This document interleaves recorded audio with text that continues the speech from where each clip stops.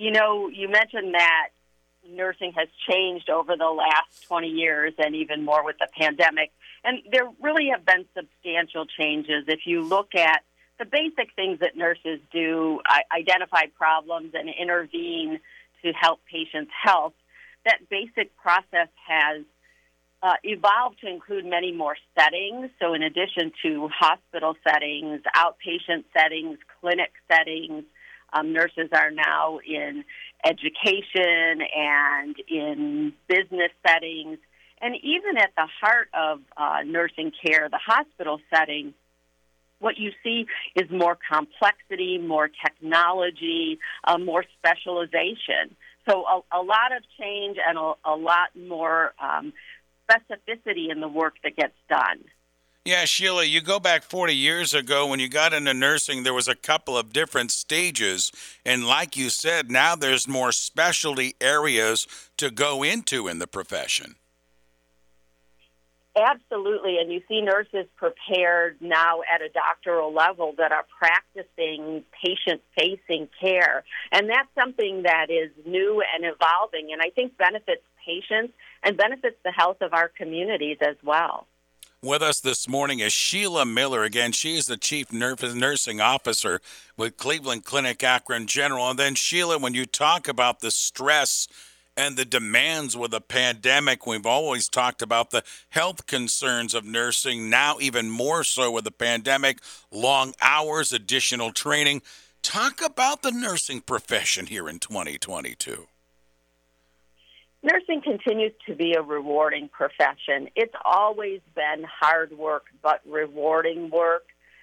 What you see organizations, including Cleveland Clinic, Akron General, doing is providing support for nurses. It may be individual support. It may be programmatic support. It may be trying to wrap around the nurse in daily work those who can help with tasks that don't require a nursing license.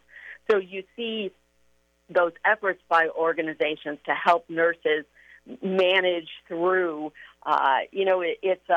Everyone's having workforce issues right now, so it's really in our best interest to make sure that it is a good environment.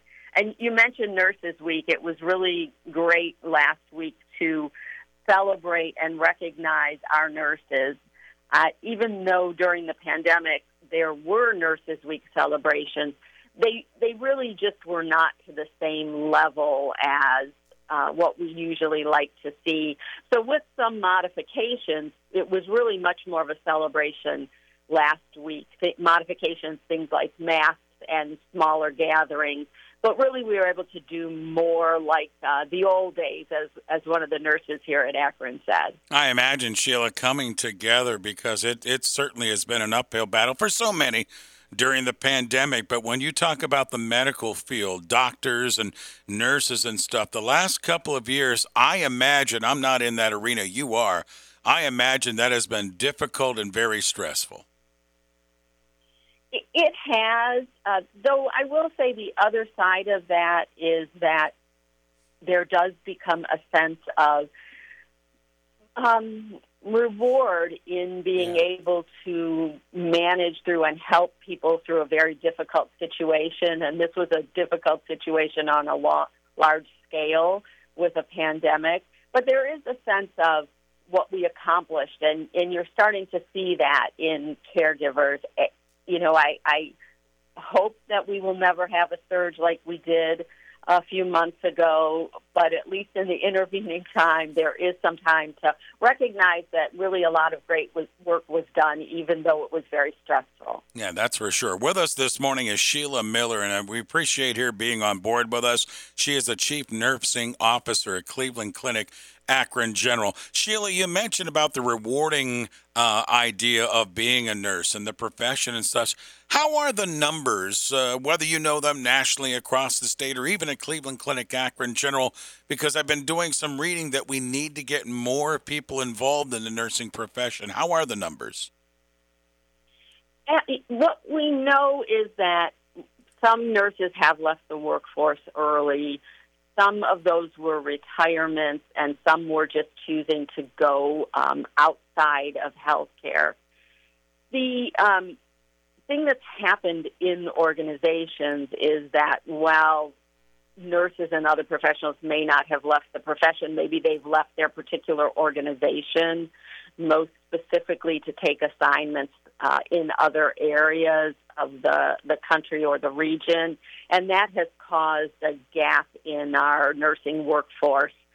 What I'm hearing from our local universities is kind of mixed in terms of enrollment. So I think that remains to be seen, what the nursing workforce moving forward, what the supply, if you will be like. There still is a demand and there still is a need for nursing faculty because sometimes we're not even able to accommodate all the folks who would like to be in nursing schools. But I do think we're seeing a stabilization, and some of the questions do remain unanswered. There will be a gap, though, both nationally and probably locally for a period of time.